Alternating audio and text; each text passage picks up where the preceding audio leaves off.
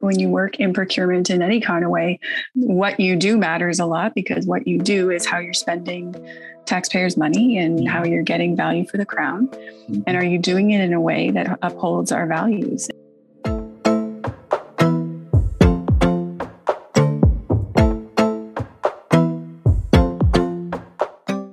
Welcome to another episode of the Supply Chain Ambassador Podcast. I'm your host, Bruno, helping you navigate the world of supply chain in a fun and engaging way. When I think of public service procurement, I picture a transaction between a government department and a private sector supplier. But what if the transaction is between different levels of government? How does public sector procurement function in those scenarios? To help me understand that, please welcome Danielle Aubin.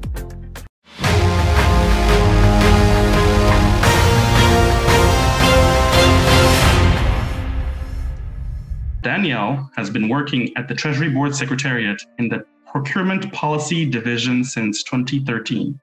She has been the Director of Strategic Policy since 2017. She is responsible for the development of new procurement policies and guidance materials, including the Directive on Government Contracts and Real Property Leases in the Nunavut Settlement Area. Danielle has worked in strategic policy positions at Veteran Affairs, Public Safety, and the Privy Council Office. Danielle holds a Master's in Arts in Public Administration and a Bachelor of Arts in Canadian Studies from Queen's University. Welcome, Danielle. Hi, thank you. Can you describe your journey and how you got to your current role?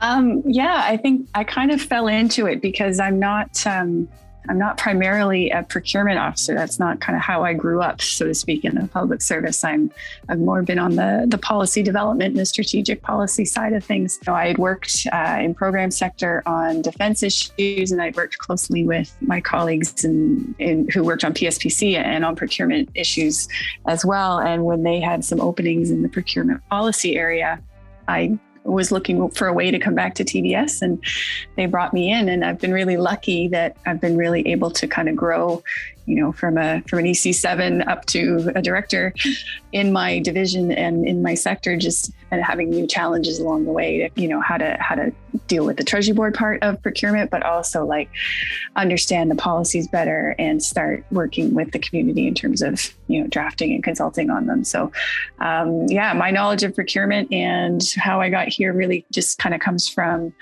the community and learning from them and learning how to write about procurement as opposed to really doing procurement the way a real procurement officer does. And we do have quite the great community.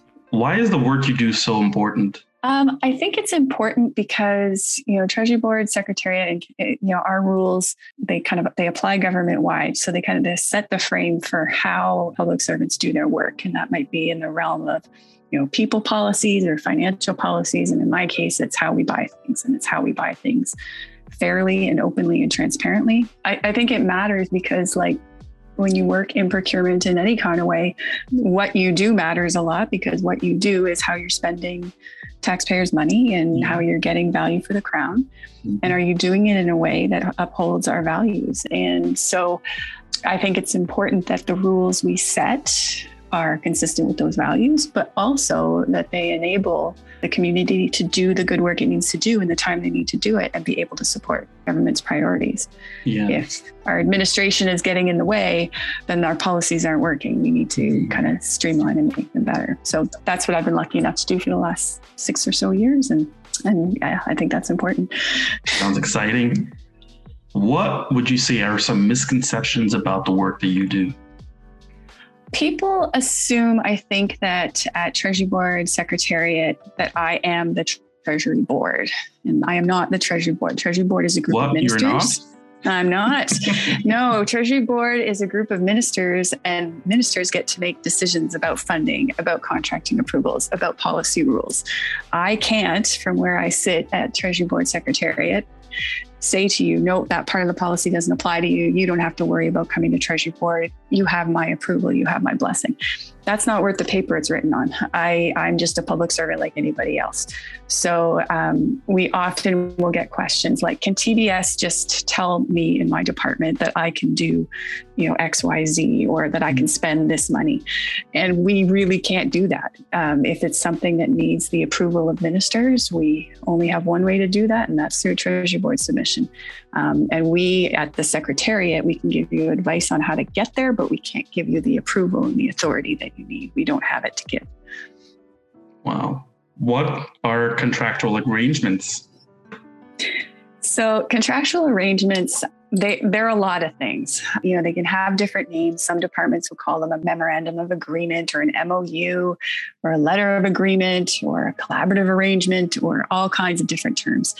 But essentially, the way we define it in the Directive on the Management of Procurement, and the way we've kind of previously defined it in contracting policies, it's a written arrangement to procure goods and services for payment or other consideration that's subject to Treasury Board contracting limits. And that's kind of one of the key elements. Okay. It's signed by a contracting authority or some kind of representative of the government, and it's with a government entity or international organization or some kind of public entity. Mm-hmm. So you would not have necessarily a contractual arrangement, for example, with a private sector company, but you might have one, for example, with the government of Ontario or the UN, or even in some cases a university. But they really depend on what you're doing, what you're getting back from it, and who it's with. Okay. What are some key considerations for contractual arrangements? So generally speaking, they're not contracts in the true sense, but they're, in terms of being like a legally binding agreement that you could challenge in court. They are generally not legally binding. But again, that's because it's who it's with. Usually they are with some other, as I mentioned, level of government, some other public entity, where either you might not have like the jurisdiction, for example, to take them to court. Like, how are you going to take, the government of France to court over not living up to the contract that you have with them? Like it just doesn't work. So really what you have with them is kind of a non-legally binding contract. And so we in policy, we felt it was important that we define a bit further in policy what we meant by a contractual arrangement, give it a bit of a different, more general term. So that's what you see in the policy and in the new directive as well. I think that the key characteristics, like they're generally non-competitive, because you generally can't compete. You can't exactly have like the government of Ontario and Saskatchewan compete for a particular, good or service that you're looking for. You usually have to go with the individual you're working with for some reason. They're typically relatively low risk because, again, you're working usually with another government agency, for example. So generally speaking, you're not dealing with like some brand new company or brand new technology. You're dealing with somebody very, very well established. Yeah. And this is where it gets tricky, is you may need to seek, and where I think there was, used to be a fair bit of misunderstanding. Just because you call something an MOU doesn't mean you can sign it up to any level of, dollar value or delegation. You may need to seek Treasury Board approval for something. And for a long time, we use the non-competitive limits for that. So, you'd have very small, like $100,000 agreements for, say, vaccines with, immigration or something like that. Mm-hmm. Needing to come to Treasury Board, which in the grand scheme of things is not super complicated for a big department, mm-hmm. but because of the contracting policy requiring TB authority for contractual arrangements, it meant that even very small things were having to come to the board. So it really depends on the situation. It depends on the nature of the other party, the intent, because they often get mixed up with like grants and contributions or transfer payments to other levels of government. Mm-hmm. But really, if the Crown is getting something in return, they're putting money out, or they're putting some kind of consideration out there, getting a service or good or some kind of consideration back again, you're not really in the space of a grant or contribution anymore. You're mm-hmm. likely more in the contractual space. And then you maybe need to start treating it a little bit more through your approvals and authorities like a contract. I see. Can you provide an example of how a contractual arrangement was used? So again, this is back to where my procurement knowledge is theoretical and not always practical, because we in Treasury Board Secretariat don't do a lot of actual contracting, but we do get asked a lot about what other folks are doing. So we've seen examples like snow plowing contracts for Parks Canada, where they have roads that go through a park that goes across provincial lines, or outside the park and involves a highway in the province. And so they need an arrangement with the province to be able to plow those roads. Mm-hmm. Or you see them in like policing, where building a headquarters or something that might be shared with the provincial police force, how you set up the contracting parts of that, like who's going to build what, who's going to own what. They need a contractual arrangement to set that up. Mm-hmm. I've seen them very big and I've seen them very small. So large defense, foreign military sales contracts from the U.S. military, those are considered contractual arrangements, mm-hmm. as are, like I said, really small arrangements with a university in another country, for example, that might be more like in the tens of thousands as opposed to the hundreds of millions. Mm-hmm. So it really varies. It really depends. But again, it's what is it for? Who is it with? Is the Crown getting a benefit back again? Yeah. And really, you're probably going to need to talk to your legal services about, the who is it with thing, for example, to understand the nature of that organization and whether you're in fact doing a contract or a grant or something else. Mm-hmm. It really does depend on the situation you're in. What challenges have you faced dealing with contractual arrangements? I think we get brought at Treasury Board Secretariat, like people bring us the questions of what they don't know how to manage necessarily, or where they have a challenge, they're not sure. And so often it'll be trying to define what a contractual arrangement is, and if they in fact have one, or if something should be treated as some other kind of financial transaction, because often in departments, they've got either entirely different parts of the organization who manage those transactions, or it will result in perhaps like needing to seek a higher approval level, for example. So if it's over their Treasury Board limits, if we call it a contractual arrangement, but it's not, if we call it something else, there's a real temptation, let's face it, to call it something else, because it's difficult to do all the work that it takes to get an approval through Treasury Board. I think there's challenges in identifying them, and certainly in how we've written the guidance to support it. We've been really challenged in writing it in a way that it provides meaningful advice and not just, go talk to your legal, or it depends and it's different every time. That's been really tricky here too, because unfortunately it does depend a whole lot on the situation, as I was talking about. I think it really does eat up a lot of departments' time and energy sometimes, which is another real challenge, where they're just trying to figure out how to process this thing and do it right. Like, nobody wants to run afoul of the rules. Nobody's trying to mess with anything. They're just trying to get the right authorities that they need. But it doesn't fit nicely into existing processes. It doesn't fit nicely into one category or another. So then you've got to kind of get everybody comfortable with a little bit of risk here. No, it doesn't exactly look like this, but I'm going to define it this way, like as a grant, for example, and I'm going to treat it that way. Because I think it's more like that, as opposed to, well, no, actually, you've got a lot more elements of a contract in here. So we need to put those usual rigors and those usual authorities onto it. But when it doesn't fit nicely, it's really challenging for everyone concerned. How have you overcome some of these challenges? I think we've gotten better over time with providing more consistent advice to the questions we get. So, and we've developed guidance that we've published online, and it's been out there since about 2015. So, but that really came from we were getting lots and lots of questions about this, and we were concerned that we weren't necessarily giving consistent advice, or that it was being kind of heard and understood and taken different ways in different departments. So I think we've gotten a little better at being more consistent in the advice we provide. And we're working right now, actually, as we've recently had the new directive on the management of procurement approved, there's new pieces in there around contractual arrangements. And we've heard a lot from the community about places where the guidance is confusing, places where it could be improved, places where it's got mistakes in it.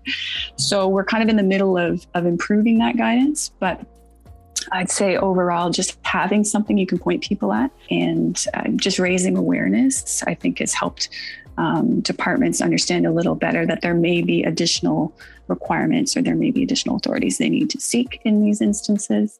And I know we've seen a few departments where they've actually taken that guidance on and built new processes for themselves for how they treat contractual arrangements, which just give it a bit more discipline and a bit more rigor, and ensures that, the CFO is seeing what they need to see, the Treasury Board seeing what they need to see, and so on. Yeah, I did take a look at the published guidance on your website, and I especially like the part where it's a graphic image, but it asks a couple of questions. Yeah, it's like a flow chart. Yeah, exactly. It's a flow chart, and then asks you further leading questions for you to be able to decipher something else. And that was kind of our attempt to, because when we talked about it, and every time we tried to write down the advice and write down, like, in this situation, it's always, we could never get there. The closest we came was kind of, what are these considerations, and do you have enough of these that it kind of tips you over one way or the other? So is the government of Canada receiving a good or service or construction? You're getting something back. If yes, that's probably some kind of contract or treaty or contractual arrangement. Who's the relationship with? Is it with another level of government? Is it with the private sector? If it's with the private sector, there's probably a way to compete this. I'd even say if it's with certain NGOs, you may be able to compete it, because, there's lots of NGOs who offer consulting services, for example, who offer data on particular issues. So you can't assume, just because it's not a private sector organization, that it must be a contractual arrangement. There may be opportunities to compete. But, if you're talking about the city of Vancouver or something like that, there's only one of those. So you're probably in the world of a contractual arrangement. And then you really need to kind of probably talk to your legal folks about, are there trade agreement implications? Are the GCRs implicated here? Then you may need to do, your usual open bidding and whatnot. But again, they're going to want to know who it's with and what it's for. Yeah, those kinds of questionings, like, we want to kind of improve that and clarify those in the guidance we provide. I think we had more commentary and more input on this particular part of our procurement directive. Anytime we say we're going to come talk about correct contractual arrangements, like, we get, huge number of people around the table, and a lot of the time they're trying to understand, and they're trying to do it right and set themselves up for success. So yeah, I think being able to do that with better guidance, and guidance that's driven and built by the community, with us kind of pulling it together, is going to be really important. Yeah. How can listeners find out more information? So our GCpedia page is always a good one. We've been quiet over the summer because we've been kind of trying to get organized in terms of implementation and do some writing. So, because it's always easier to kind of put material out and get reactions to it in terms of guidance than just saying, well, what do you think about? So we've been doing some homework over the last couple of months, but I think as time goes on, you're going to see, we're going to start releasing drafts of new guidance. We have established a working group with many departments who indicated an interest on the working group for the guidance on contractual arrangements in particular. We'll have a few different working groups on the go for other guidance for the directive on the management of procurement. So stay tuned for those. Those calls are coming regularly.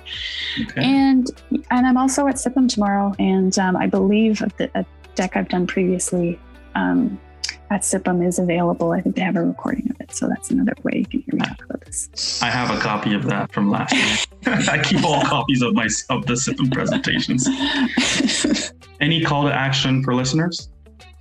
Yeah, don't be afraid to kind of to come to TVS and ask us those questions. We get them all the time, and we've got people there to answer. And I think we'd really like to have more of that user input to inform guidance that we write and the information we're able to provide to support the rules. If we're going to set the rules, they need to be implementable and useful and not get in your way, but still give that prudence and probity that we need. And the only way we can get that is by having your advice and your input, so that we can be sure that what we're talking about is in fact something that can be operationalized in the community. So we're going to continue to offer those opportunities at different forums, SIPM and others. There's a learning event coming up at the Canada School of Public Service on our new policy directives on October 19th. Okay. So yeah, lots of opportunities to come hear about it, and also to ask us questions and talk to us. And we're always only an email away. Perfect. Well, with that, we've reached the end and the conclusion. I will end off with the quote of the day, which is from Montesquieu. who is a French judge, man of letters, historian, and political philosopher. This quote has no relation to our discussion. I just thought it was fun. The quote says, "Friendship is an arrangement by which we undertake to exchange small favors for big ones." So for me personally, I've had instances where my friends got me a pizza and then asked me to help them move 3 times in a year. So we all have that friend, don't we? Exactly. So, be careful when you make arrangements with your friends or other departments. Mm-hmm.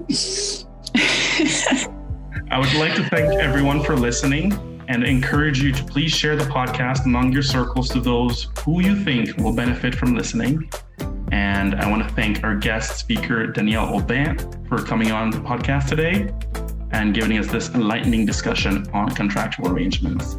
Until the next time, bye-bye.